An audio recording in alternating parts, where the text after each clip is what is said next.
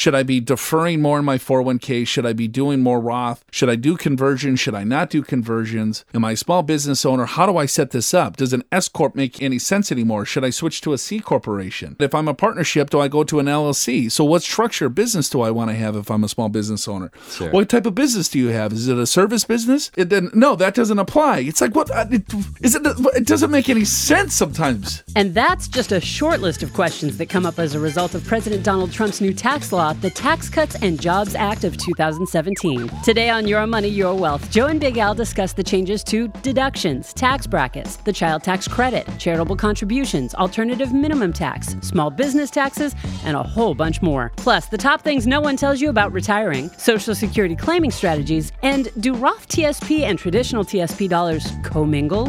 What exactly does that mean, and what happens if they do? Now, kicking off the final episode of Your Money, Your Wealth for 2017 with the ghosts of Joe's Christmas past, or Ruthie stole baby Jesus, here are Joe Anderson CFP and Big Al Clopine CPA.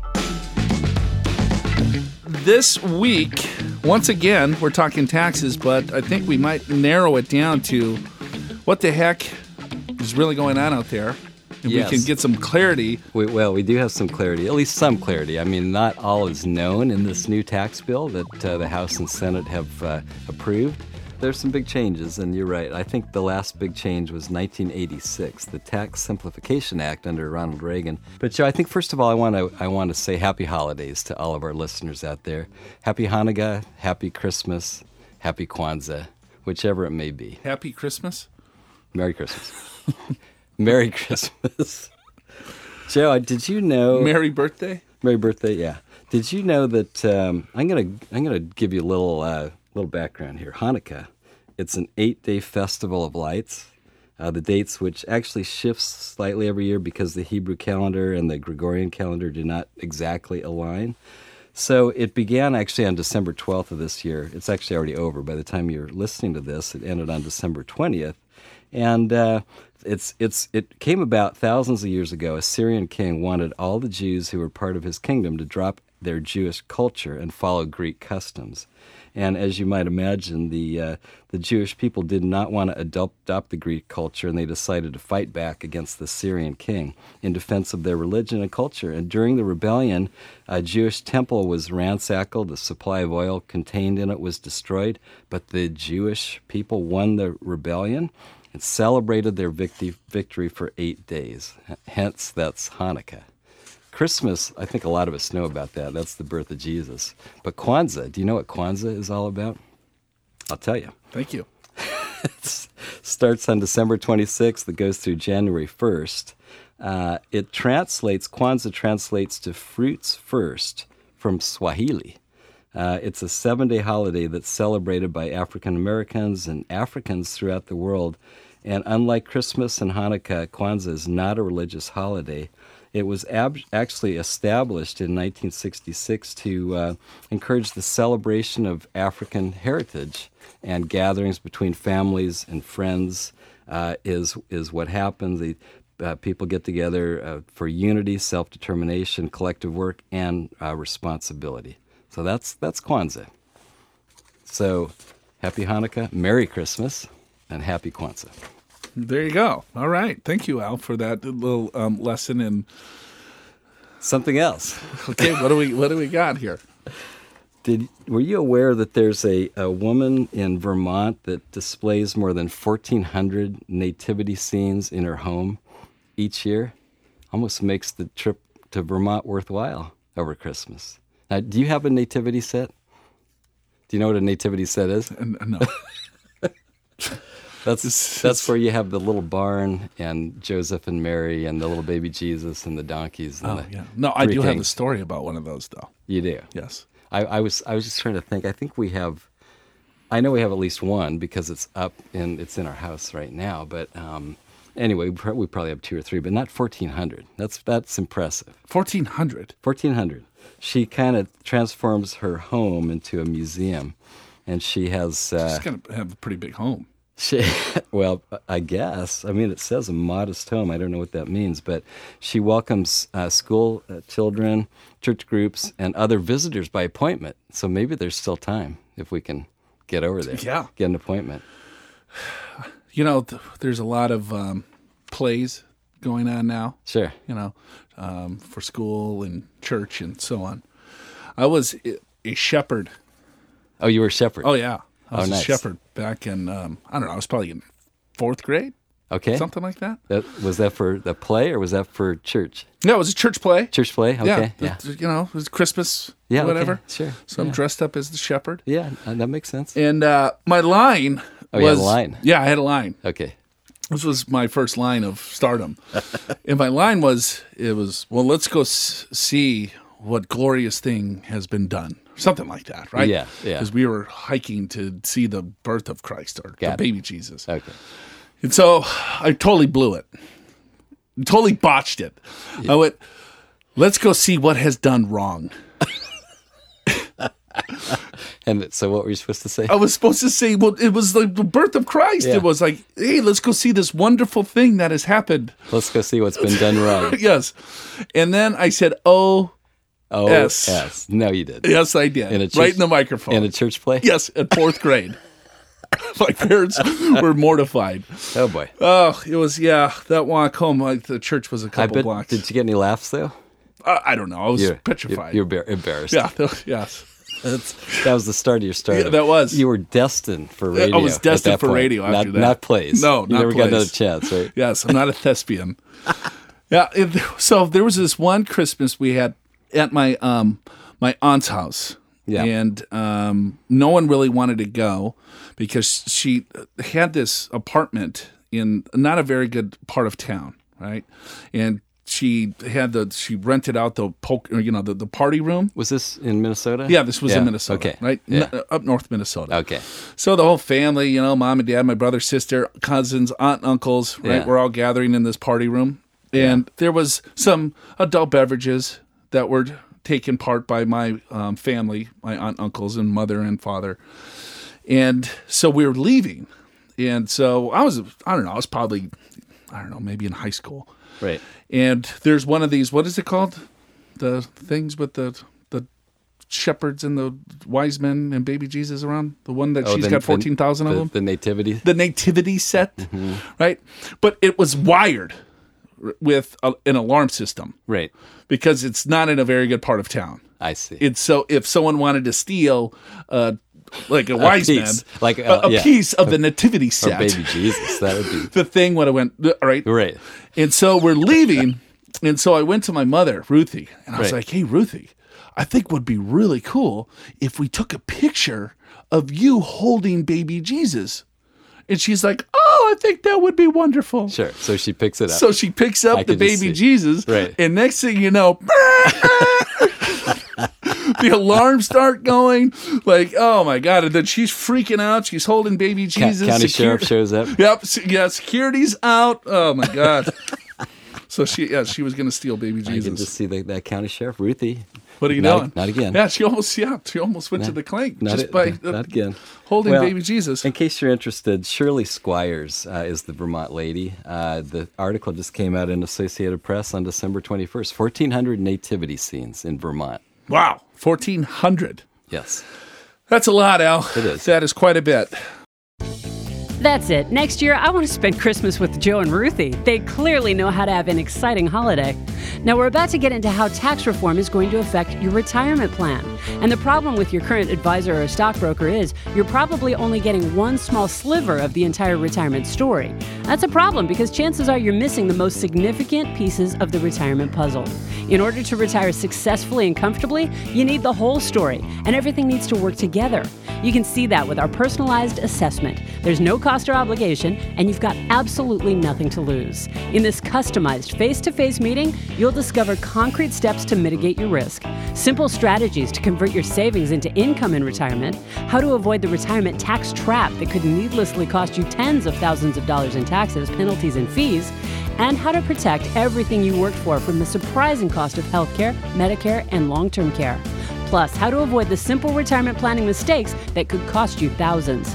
This analysis is ideally suited for people who are recently retired or retiring in the next 5 to 10 years. If you learn one thing in this meeting, it could change everything. Get yours by calling 888-994-6257. That's 888-994-6257. Don't leave anything to chance. Call right now. 888-994-6257. That's 888-994-6257. You know, major tax reform doesn't happen every day. No, it doesn't. Every 30 years or so. And I Yeah. think we finally got a little, I would say on the individual side, it's not reform. It's probably tax tweaks, if you will. Right. But I think on the corporate side, it's definitely some significant changes. There's some big changes, and you're right. I think the last big change was 1986, the Tax Simplification Act under Ronald Reagan.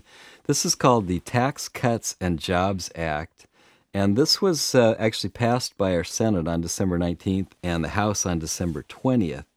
Most importantly, though, is virtually all provisions take effect on January 1st, 2018. In other words, next month, 2018.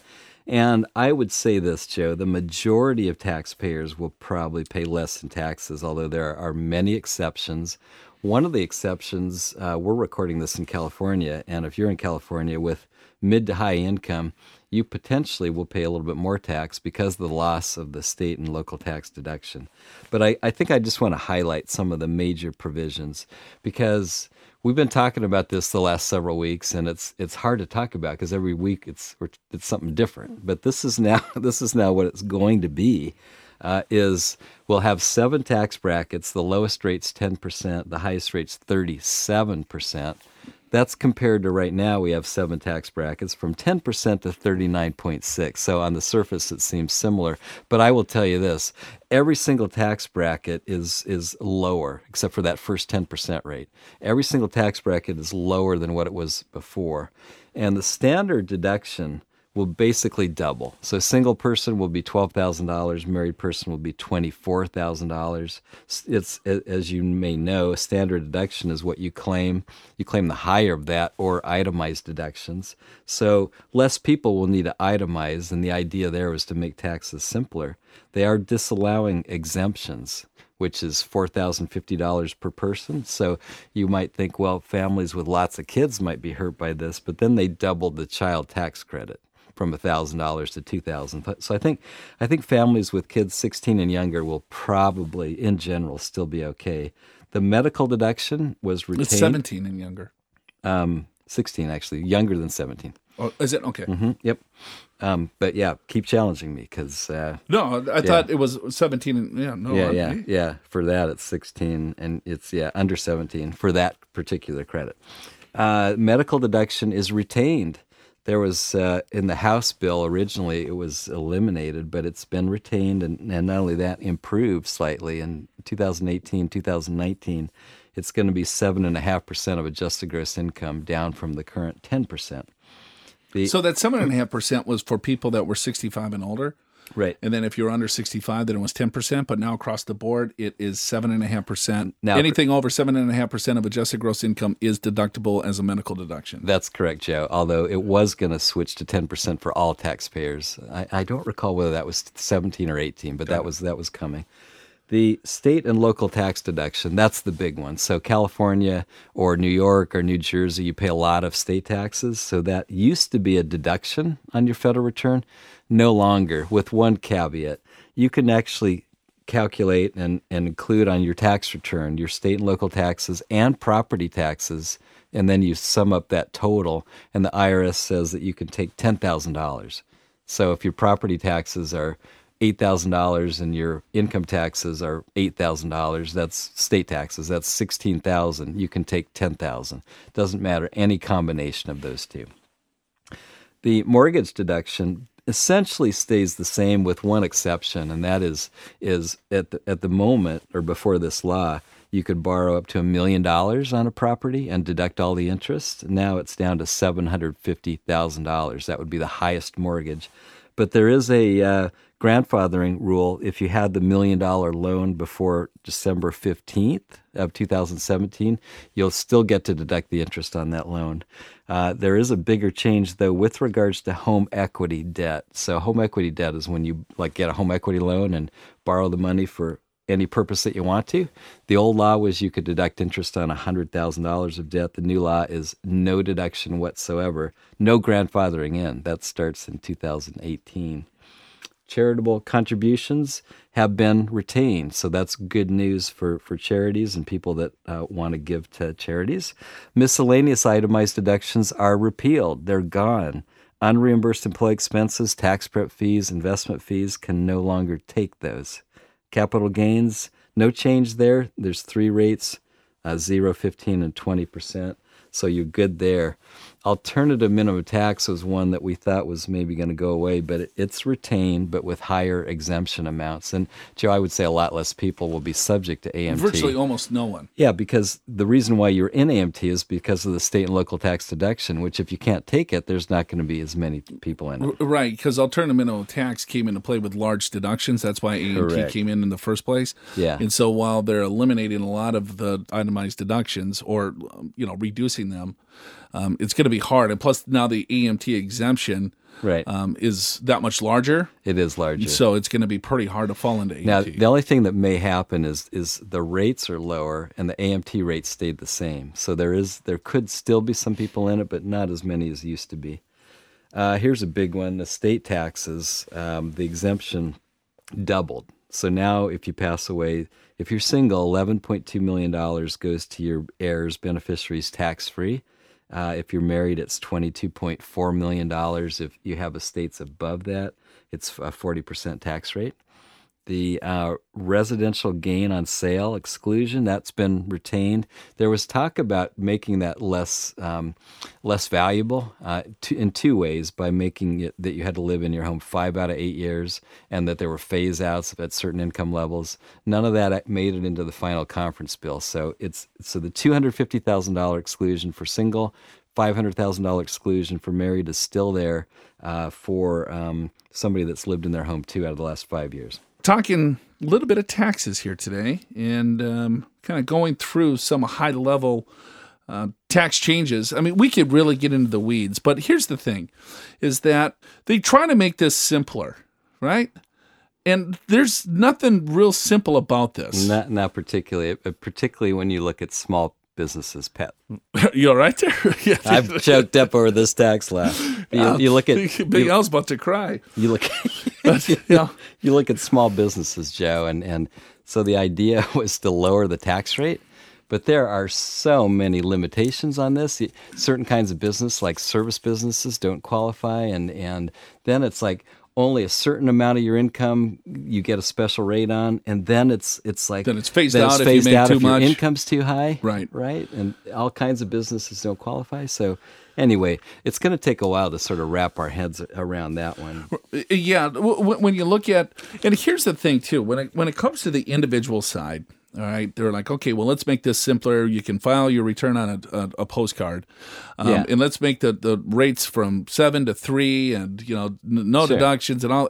It's like, okay, well, we still have 7 rates. You're Right. just kind of tinkering around with the rates. Yeah. And then we got rid of some large deductions Sure. that we could. So we have a lower marginal rate, but then we can't write off a lot of the deductions that we were used to be able to write off to Right. lower our taxable income. Sure. So I have a higher taxable income at a lower rate. Does that equal lower taxes? Potentially or potentially not. It really depends on your overall situation. That's right. You got to narrow this stuff down to figure out exactly what type of planning is appropriate for you. Because I think the planning that might have been appropriate for you in the old tax law might be completely different with the new.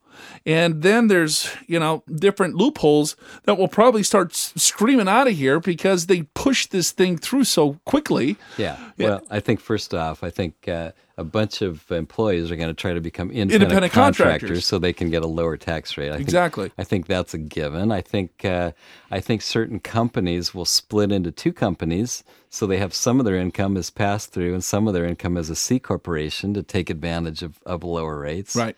I think there'll be more family shifting between members, so you're in different tax brackets, to take advantage of lower rates before the phase-outs. I mean, that's the thing about taxes. And I think a lot of people don't necessarily understand that. I mean, I get this question, why don't we have a flat tax, or why don't we have a simpler tax system? And I would love to have a simpler tax system, but then you start thinking about it. It's like, well, what does a flat tax mean? Well, it means what you just pay 10% on your income. That's the flat tax. Well, what's income? Well, salary. Okay, I get that. So do you get to deduct your 401k? Well, no, you still get to deduct your 401k. Well, what if you're a business owner and you have your own business? You don't have a salary. It's on the profits. So you have to have all those rules with regards to expenses. You know, what's deductible, what's not. And if you sell a piece of real estate, do you have to pay tax on the entire sales proceeds? Well, no, it's only on the gain. Well, then you have to have all those rules, right? And then on and on and on. There's no way to make this simple. Now, I guess in a sense they kind of did, and because they raised the standard deduction, less people are going to itemize. And if you don't itemize your deductions, it is simpler. Well, and if you don't have anything unusual on your tax return. But some of the stats that I read is that right now 70% use the standard deduction, 30% itemize, something like that. Is that a fair? Right. Uh-huh. Right? Yeah, more itemized in California, of course, right, because of our higher taxes and higher wages. But yes. But you look at the median income is $70,000. Yeah, even less than that. A median household income. And so if you look at most people's income that are at $70,000, God bless them, but they don't listen to this show, and they're not necessarily concerned with taxes. Right. And so the people that actually itemize, that are paying a lot of taxes, that are looking for different ideas and strategies on how to reduce it, because it's our given right as a U.S. citizen to do everything we can to reduce the amount of money that we pay to tax. You memorized that, didn't you? Yes, because it's true, and I believe in it. I think it's right on. And if you understand the tax code, then it's like, okay, well, let me just see what I can do legally to make sure that I'm doing everything I can to put more money into my pocket. I want to pay my fair share, don't get me wrong. Sure. But at the end of the day, I want to make sure that I understand all of this. You follow the rules, you lower your taxes, and the tax code is there for you. Right. And how many people, and I don't want to get political, but I would imagine, how many people actually you think read the bill that voted for this? Not many. Not many. It's like, I'm a CPA, and I started to read it, and there's no way. I mean, first of all, it's like 1,100 pages. So the first 500 pages, give or take, it's all legal googly. It's legalese on. They quote the code section. We're going to delete this section and add this one, and strike this word, add that, and it's like there's no way you could make any sense of that. And I understand if you're rewriting it and you need that, but the last 500 or 600 pages is the narrative. That's a little easier to read, but it's still very complicated. And if you're not a CPA, even if you are a CPA, this is hard stuff. Right. And so can you imagine our senators and congressmen, congresswomen, did they have a chance to read it and digest it? Unlikely. Exactly. Yeah, and right. I don't want to get political either, but that's the reality of it. And so what's in my opinion, in my view, Joe, what will happen is there will be issues and inconsistencies with the tax law, which happens virtually every time because there's no way you can think through everything. In this particular case, I think this was kind of pushed through more quickly than normal, which probably means there'll be more issues. And when that happens, we'll have future bills. They'll call them technical correction bills. They'll correct whatever was wrong, what they didn't intend to do. I would expect a fair amount of that over the next few years. So, it's going to take a little bit of time to digest all of this to kind of understand really how is it going to apply to your overall situation. Right. But I think the sooner that you jump on this, the better. I do too. Right? It's most people do tax planning at the end of the year.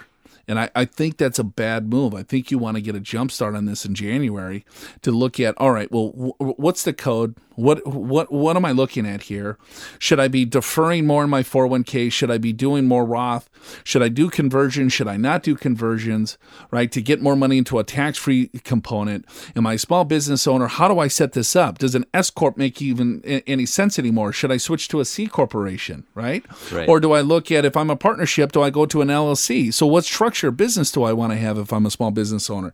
Then all of a sudden you got all these, your employees, so they're jumping ship to say, no, I don't want to be an employee anymore. I want to be a subcontractor. All right, well, that's great for me. Then I don't have to pay FICA tax on you. Right. Now you're responsible for that. And then what's the consequences of that? Sure. What type of business do you have? Is it a service business?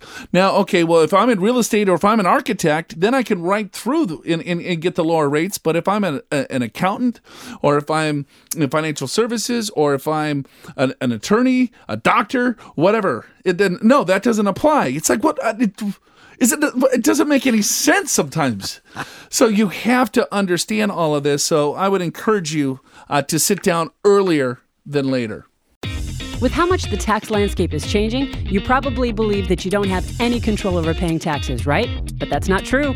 In fact, you've got more control over how much you pay in taxes in retirement, more so than at any other time in your life. But your stockbroker, your financial advisor, even your tax preparer may not understand how to lower taxes in retirement because it's not their expertise. The only way to lower your taxes in retirement is by having a forward-looking, tax-efficient strategy.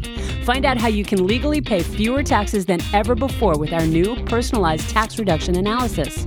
In this analysis, you'll discover techniques specifically designed just for you on forward-looking tax strategies to keep more of your hard-earned money in your pocket. There's no cost and no obligation, so you really have nothing to lose. Get your complimentary personalized tax reduction analysis by calling 888-994-6257. That's 888-994-6257. Time now for Big Al's List. Every week, Big Al Clopine scours the media to find the best tips, do's and don'ts, mistakes, myths, and advice to improve your overall financial picture in handy bullet point format. This week, the top things no one tells you about retiring. Many of us do look forward to retirement, but sometimes there's a few surprises that happen. The first one, number one, we can sort of comment on these whether you agree or not, but the first one is required minimum distributions can seriously raise your costs. And of course, they're getting into taxes. And a lot of times people retire in their 60s and they're living off their savings and they're thinking, gosh, I don't know what Joe and I were talking about. This retirement, it's tax-free. I'm not even paying any tax. And then 70 and a half comes by. And then now they got their required minimum distributions, which means you have to take money out of your IRA and 401ks. You may be taking Social Security at that point, which could be as high as 85% of that being taxable. So all of a sudden you're in a much higher bracket. And also, Joe, I think a lot of people don't realize that every year that you age, you have to take a higher percentage out of the required minimum distribution. I've actually had people say, no, it's the opposite. You're the opposite because the numbers go down. And no, that's the division factor. In other words, you divide it with a smaller number, which is a higher percentage, if you think about that mathematically wise. The truth, though, is that you have to pull more money out when you get older. Al and I do a competency test to advisors that want to join our firm. And we've done this for the past, I don't know, when did we start? 8 years ago? Yeah. Something like Doing that. the test, yeah, give or take. Yeah, we made some mistakes early on. We're like, you know what? I think we probably let's need get to into technical a little bit. Let's get a little technical. I mean, it's a fairly easy It's test. not hard, yeah. We go over kind of a basic case and Right. just ask them questions about the case. And I would say, and hundreds of individuals have gone through this test. Right.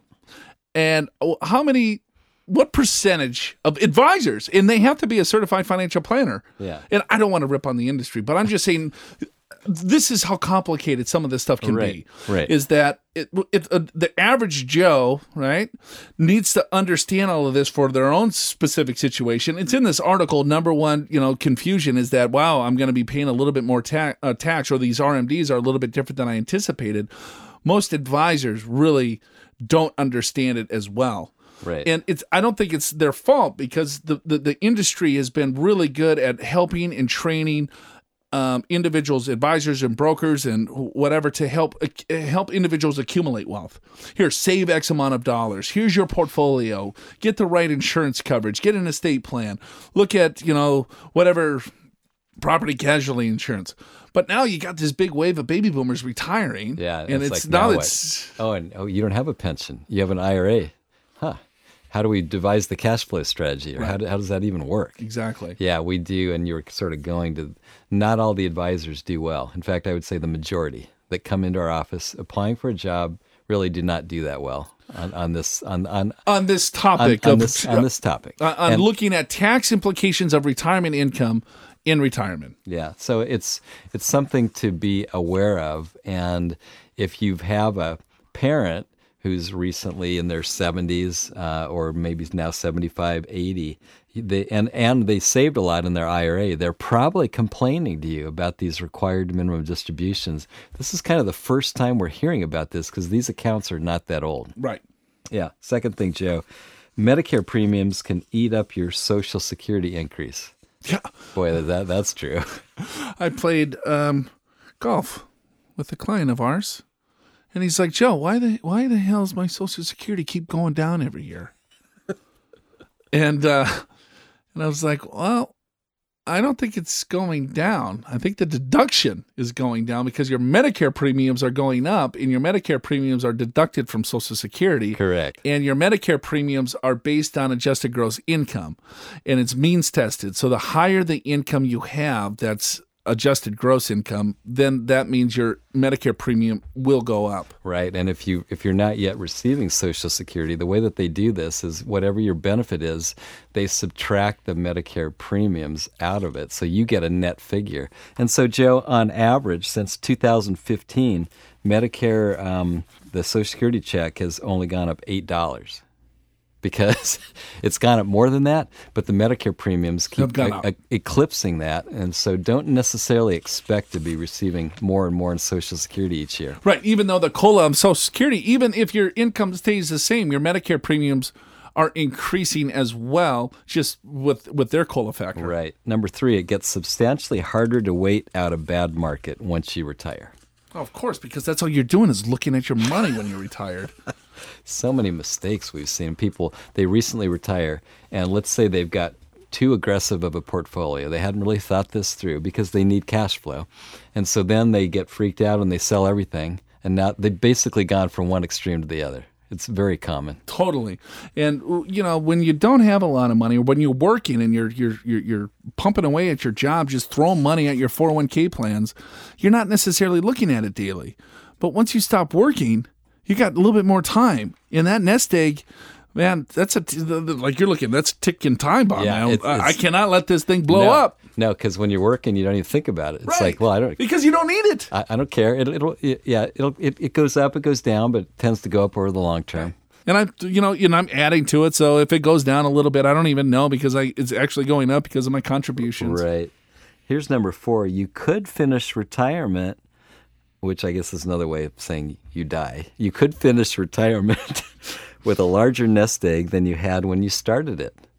That's definitely true. Absolutely. And if that's a goal. Yeah, if that's a goal. And sometimes we'll have people come into our office that say, Joe, Al, I want to spend the last dollar when I die. I want to bounce the last check. Bounce the last check. The kids are fine. I don't really have any charities. I'm just going to... And then we look at their spending. And we look at their assets. Yeah. And they're spending, let's just say, $50,000 a year. And we look at their pension, Social Security, their required distributions. They could be spending $150,000.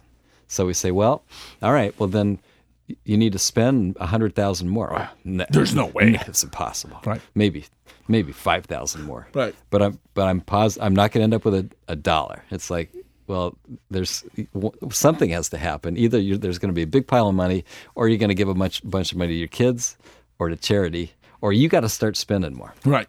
And it does happen. In fact, savers are awful spenders. They are, and that's why they save. Yeah, and we got to prod them to spend. Yeah, we do. Spend more money, please.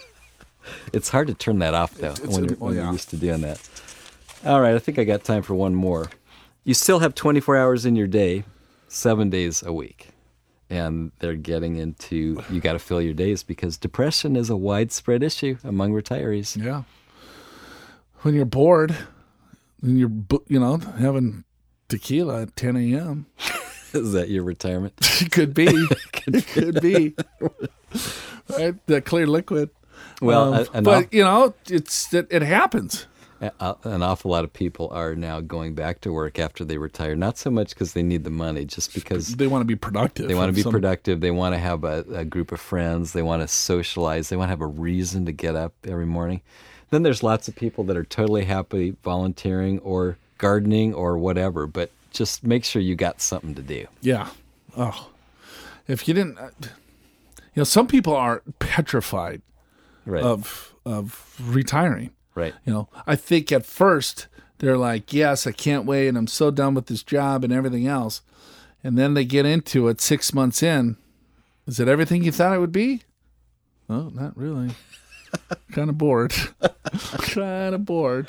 In fact, I'm trying to get a consulting job. Yeah. So don't let that happen to you. There's things that you can do right now. Taxes do not stop when your paycheck does. In fact, tapping your retirement nest egg comes with all sorts of new rules and opportunities.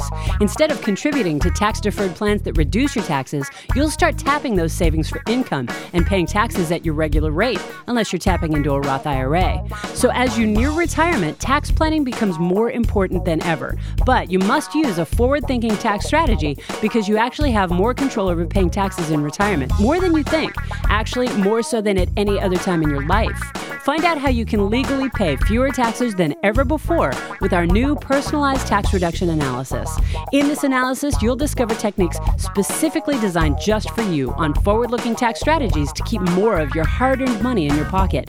There's no cost, no obligation, so there's really nothing to lose. Get your complimentary tax reduction analysis by calling 888-994-6257. That's 888-994-6257. Of course, Joe and Big Al are always willing to answer your money questions at that number too. Or you can just email them to info@purefinancial.com.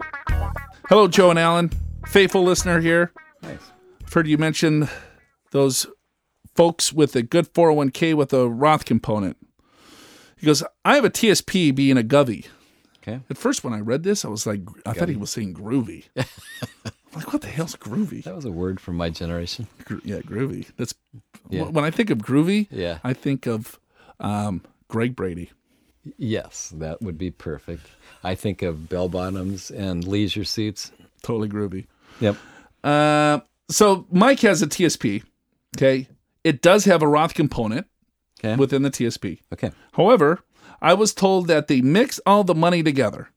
This was one from one of the folks teaching a pre-retirement workshop. These are just contractors hired to teach these courses. Then TSP just keeps track what is before tax in Roth. That way, when you remove funds before tax, when you remove funds X before tax, percent is taxed, and the other percent Y, Roth, is not taxed.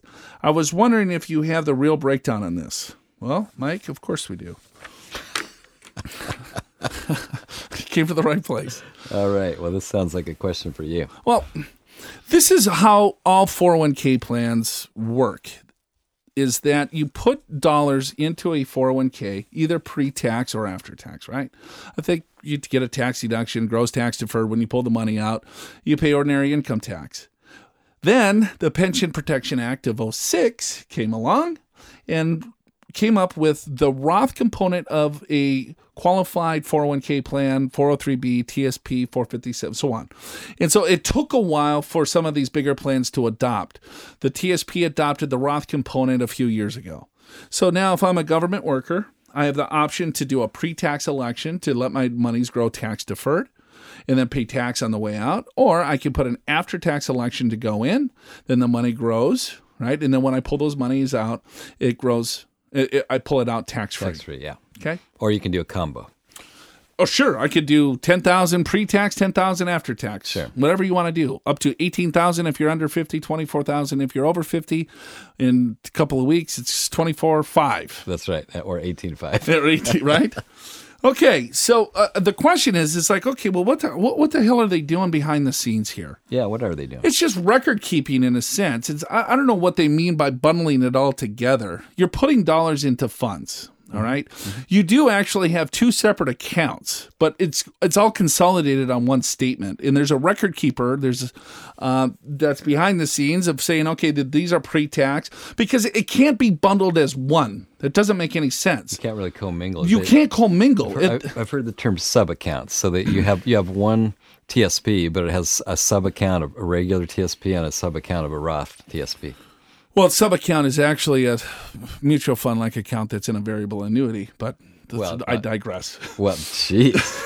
No, I've actually heard it used in that context. Really? Yep. All right. Well, look at the big brain on Big Al. Because if you think about it like this, if it's all mashed together, well, you have $1 that you put into one fund that was after tax. Yeah. And maybe you used the S fund, right? And then you have another dollar that you put in pre-tax that's in a G fund. Well, which one is going to grow more over time? The G fund is It's in cash. It's cash, basically. It's going to give you in stock. So Right. probably the stock one. Probably the stock fund. Yeah. So I want the stock fund to go in the Roth, because then all of that future growth grows tax-free. That would make sense. Right? Yeah. So they do that behind the scenes. Got it. All right? So they, in Al's terms, they have sub-accounts, right? You have your pre-tax monies and you have your post-tax monies, but then you get a consolidated statement, and you get one statement that says, here's your TSP balance, $300,000. And then it might have sub-lines on it, here's post-tax, pre-tax. Right. Okay? So it seems like it's commingled, but it's not. It's not. And then when you pull the dollars out, all right, this is where it gets a little bit more convoluted, because it's pro rata.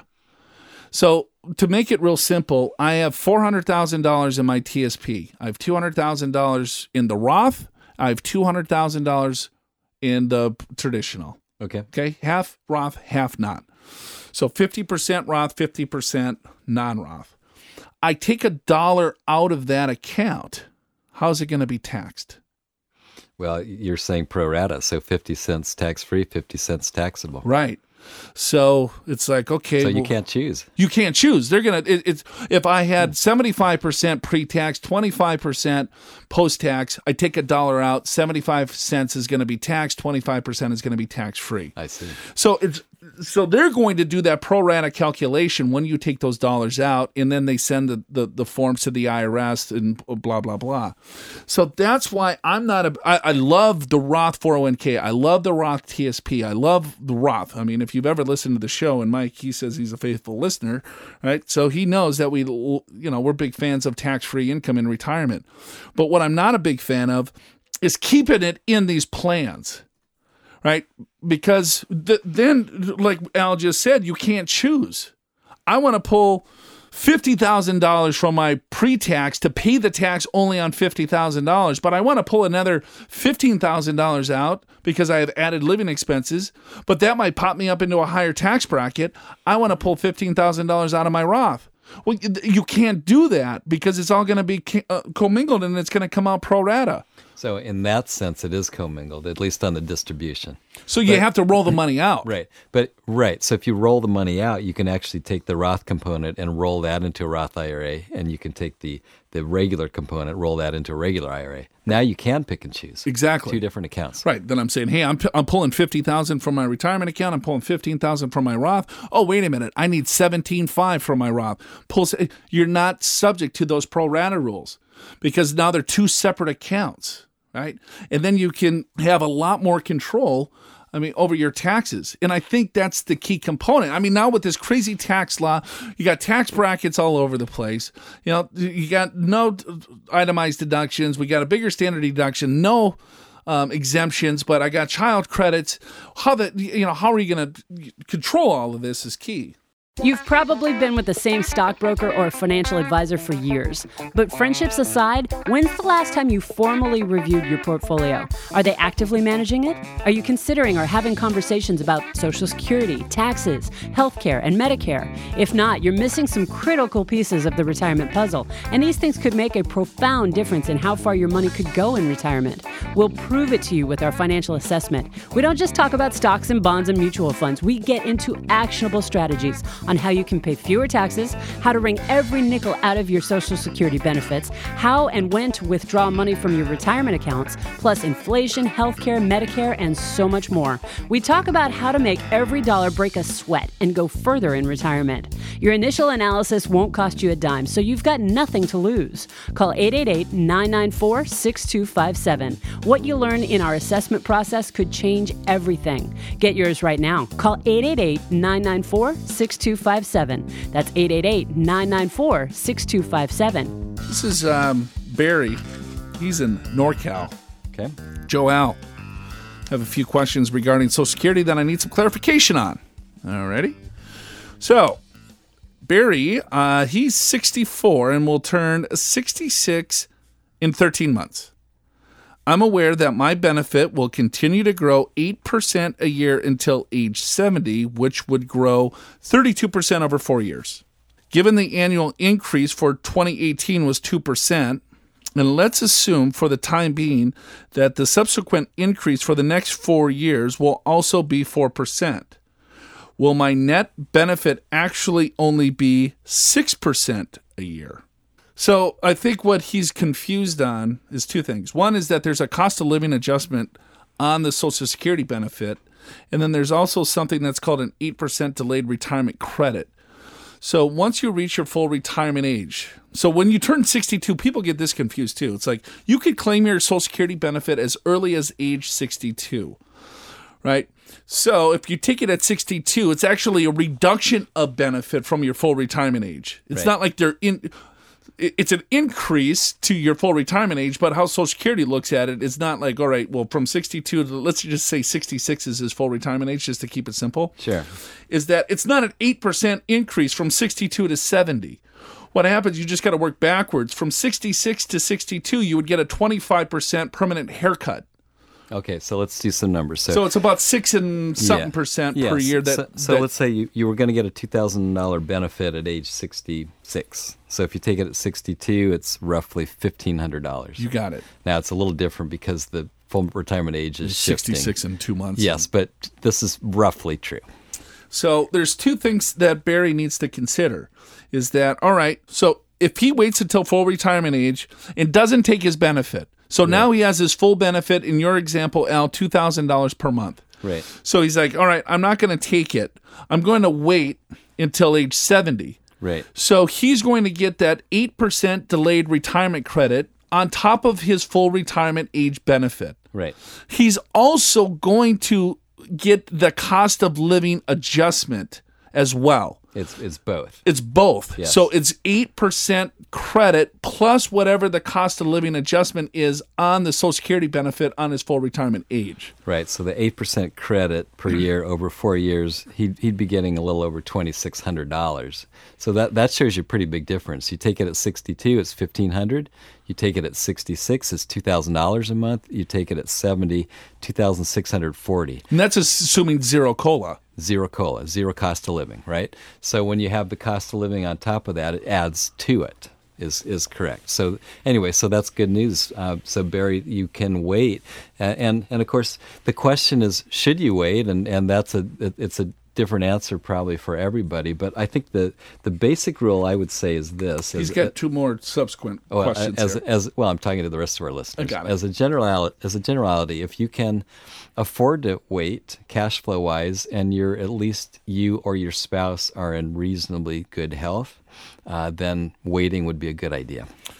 All right, so here's the second question. He's considering working at age 67 and not taking Social Security. Then at 67, will my earnings be part of my 35-year average and thus increase my monthly benefit? If so, is the 8% annual increase based on my earnings from 66 or age 67? Or will the 8% increase supersede any possible increase I may get from an extra year of working? Got it. So again, what happens is this.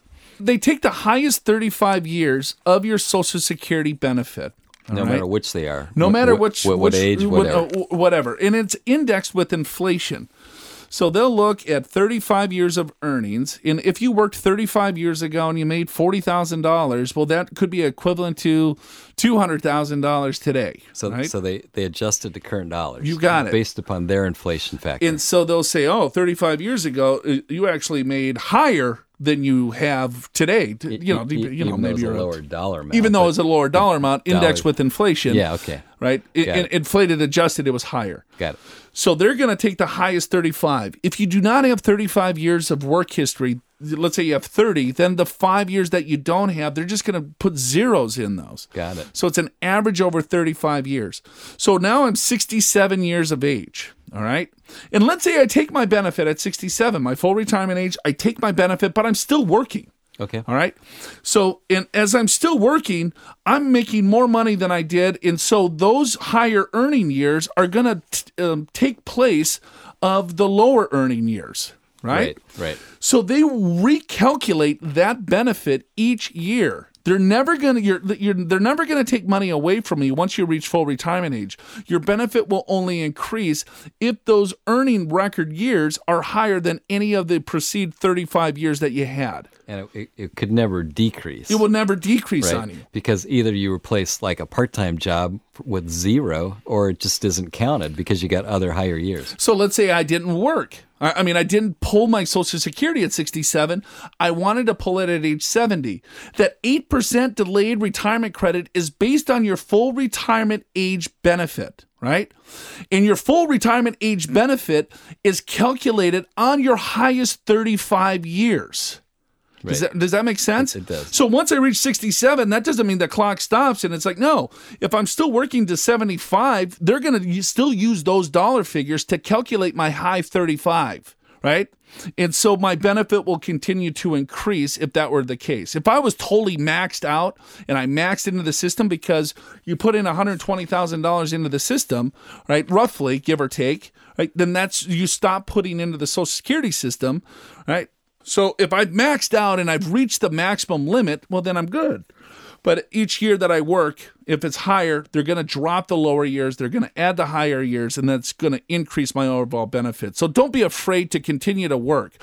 Or if you can, let's say if I work and I'm only making $30,000 a year, when I was making $150,000 a year, it's like, ooh, are they going to average this now lower year in? Are they going to take it from me? No, they're not going to lower your benefit. It's the highest. It's the highest 35 years. Yeah, I think something else, Joe, that people get confused about is full retirement age, which for 2017 is actually 66 years and 2 months. It's changing as we speak, and because they're trying to get it up to 67 years of age. If you take your benefit before full retirement age, then could be a reduced benefit. So the first few years, starting at 62, you can actually only make $16,920. That's in 2017. If you make more than that, you start losing some of your benefits. And then during the year that you reach full retirement age, you can make no more than $44,880. But once you hit full retirement age, you can make anything you want and still collect a full benefit. So, yeah, and that gets even more complex. And we can kind of recap that because they don't actually take it away from you. They're just recalculating your benefit. Yeah, well, you're right. You're right about that. So they take away the benefit that you got, but it doesn't mean it'll affect your future benefits. It's actually going to increase your future benefits. Since you didn't get to keep it. You got it. Well, no, because it's more complicated than that, but I'll explain it when we get back from the break. Okay.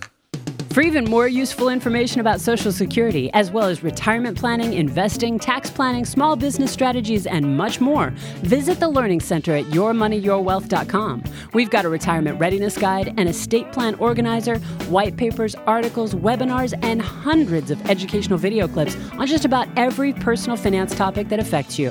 It's all available for free on demand in the Learning Center at yourmoneyyourwealth.com. If you need more help, you can always email us at info@purefinancial.com or pick up the phone and call 888-994-6257. That's 888-994-6257. We're answering some email questions here. Barry from NorCal had a few questions for us in regards to his Social Security benefit.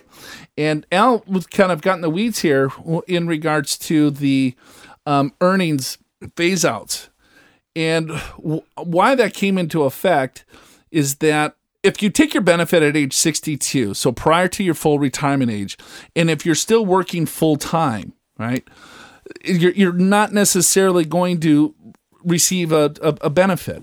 If you make more than $17,000 roughly, right, and then once you reach once you reach your full age, your full retirement age. So assume my full retirement age is 67. My birthday's in June. So from January to June, that would be my full retirement age, June 26 or whatever year. Right. So that 6-month time period, then I can make up to $35,000, give or take. Yeah, 44,880. 45,000, yeah. So what Al was saying is that if I'm working, collecting my benefit, and I take it early, it's like, well, once you make more than $16,920, every $2 that you earn, they take $1 back. Right. And they just assume that you never claimed it. Right. So in other words, you'll still get that benefit later. Right. It's like if I didn't take it's because if I take it at 62, remember you get a 25% permanent haircut. Sure.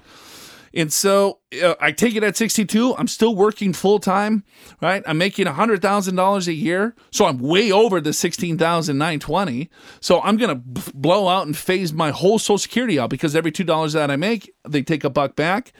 And so that first year I get my benefit. But then the following years, I'm not going to receive a benefit.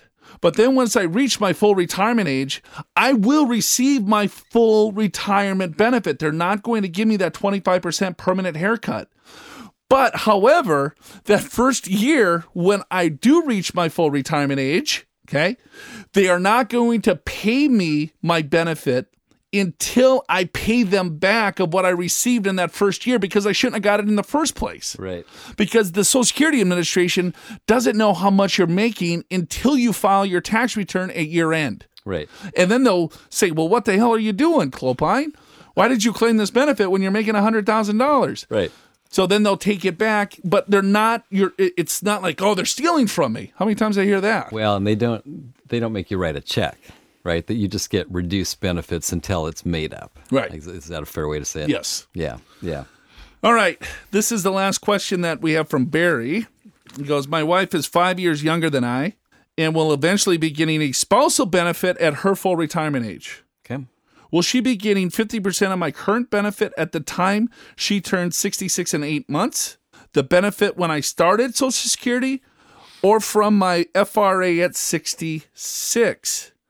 So she's going to take it at full retirement age, yes, which we'll presume is 67 or who 66 knows? and 8 months. 66 and 8 months. Okay, perfect. 66 and 8 months. Okay. So when she turns 66 and 8 months and she claims her spousal benefit, she will get 50% of your full retirement age benefit. Yes, that's whatever the full retirement age benefit is calculated. What even if you took it early? If he takes it at 62, it doesn't matter for the spousal. Right. As long as she waits until her full retirement age. Right. If she could take it early, and then it would be then it would reduce. If she took it at 62, which she could, yes, but she's not going to receive 50% of his benefit.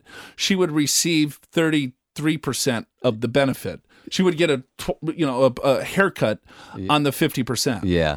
So I guess to use numbers, if we're saying if Barry's benefit was $2,000 at full retirement age, if his wife takes the spousal at her full retirement age, then it would be $1,000. Now it'll be higher because of the cost of living. Right. So he's looking at the statements now, man. He must be getting in down to the penny. He is, yeah. Right? Yeah. So he's like, okay, well, no, if I get this 8% delayed. So here's another, on the flip side of that, let's say Barry waits until he's 70, right? And the wife doesn't take the benefit. So now his benefit is $3,200. Sure. So does she get 50% of the $3,200? No, the answer is she only gets 50% of your full retirement age benefit, whatever that benefit is calculated at that time. Got it. So now let's think about this. So she's thinking, I'm going to wait till 70 to get a higher benefit, and so there's really no higher benefit. There's no reason for her to wait to take the benefit. So she basically lost 4 years or 3.5 years of payments, and those are lost forever. The 8% delayed retirement credit is only on your own benefit. On the taxpayer themselves. It's not on the spousal benefit. So if I'm claiming a spousal benefit, because why you would claim a spousal benefit to begin with is that you're claiming the spousal because your spouse's half of your spouse's benefit is larger than yours. So that's why people take the spousal benefit. Right? So you're just maxing out as much money as you can. And it really doesn't work that way either. What they do is they give you your benefit, whatever your benefit is. Right. And then they shore you up. They make up the difference. They make up the difference with the spousal benefit is how it works. That's not complicated enough. Well, I do have a real life example of a client of ours in the Los Angeles area, and they were both 68 years of age, and the spouse was going to take the spousal and was basically waiting to 70, assuming that was the highest benefit. And we said, no, you should take it right now. It doesn't matter. Right. So the only thing that would matter is that because now the whole system works. The really creative claiming strategies went away a couple of years ago. Right. And now it's something that's called deemed. Where you can't say, well, let me claim this benefit, and then I'm going to switch over to mine. Some of those claiming strategies are gone. You can't do that anymore. And so now to claim the spousal, your spouse has to be claiming. Right? Yes. Currently. Yeah, and for me to claim a spousal benefit, my spouse needs to be taking their own benefit. Right, and that didn't used to be the case a couple years ago. Well, they had to file for their benefit. They didn't. Suspend. They didn't actually have to take the benefit. Right. But the example here is we had her go ahead and file for the spousal benefit, and not only did they start paying it, and I don't know how they calculated this, but they gave her about 6 months in arrears. Yeah, that's what they'll only make up 6 months though. Yeah.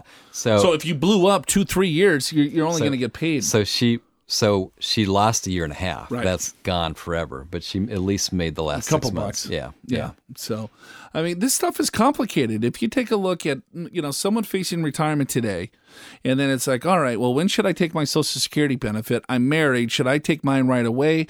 What's going to happen to the system?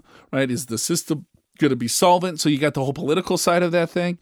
Or just claiming strategies of how does the spousal benefit work? How does the survivor benefit work? How is my benefit going to be taxed? Should I take my benefit to let my portfolio grow? Or should I pull from my portfolio to get the 8% delayed retirement credit so I can get a guaranteed income stream from the government? But now, is it going to be means tested later? There's so many different obstacles that you have to take a look at to really have a true retirement plan. And I think Barry's right on. He's looking at every cent, every penny. And I think that's what most people should be doing, right? And then asking good questions to figure out, okay, am I on the right track here? Does this make sense? Or how does the rules actually work? And what is going to make the most sense for me? Because what makes sense for Barry is probably the opposite for someone else. And so listening to, podcasts and radio shows and TV shows, I think people sometimes we do a disservice, to be honest with you, because they might only hear 3 minutes of what we're saying, and they're like, oh, yep, that's exactly what I want to do. So I don't want that to happen to you. All right, and that's it for us. For Big Al Clopine, I'm Joe Anderson. Show's called Your Money, Your Wealth. We'll see you next week. So to recap today's show, RMDs, Medicare premiums, and just plain old time may affect your retirement in unexpected ways. Make sure you've got a plan for retirement before you jump in. The Tax Cuts and Jobs Act is changing our taxes in a big way, from brackets and deductions to Altman and small business rules. Get your tax house in order. Call 888-994-6257 to schedule a tax reduction analysis now.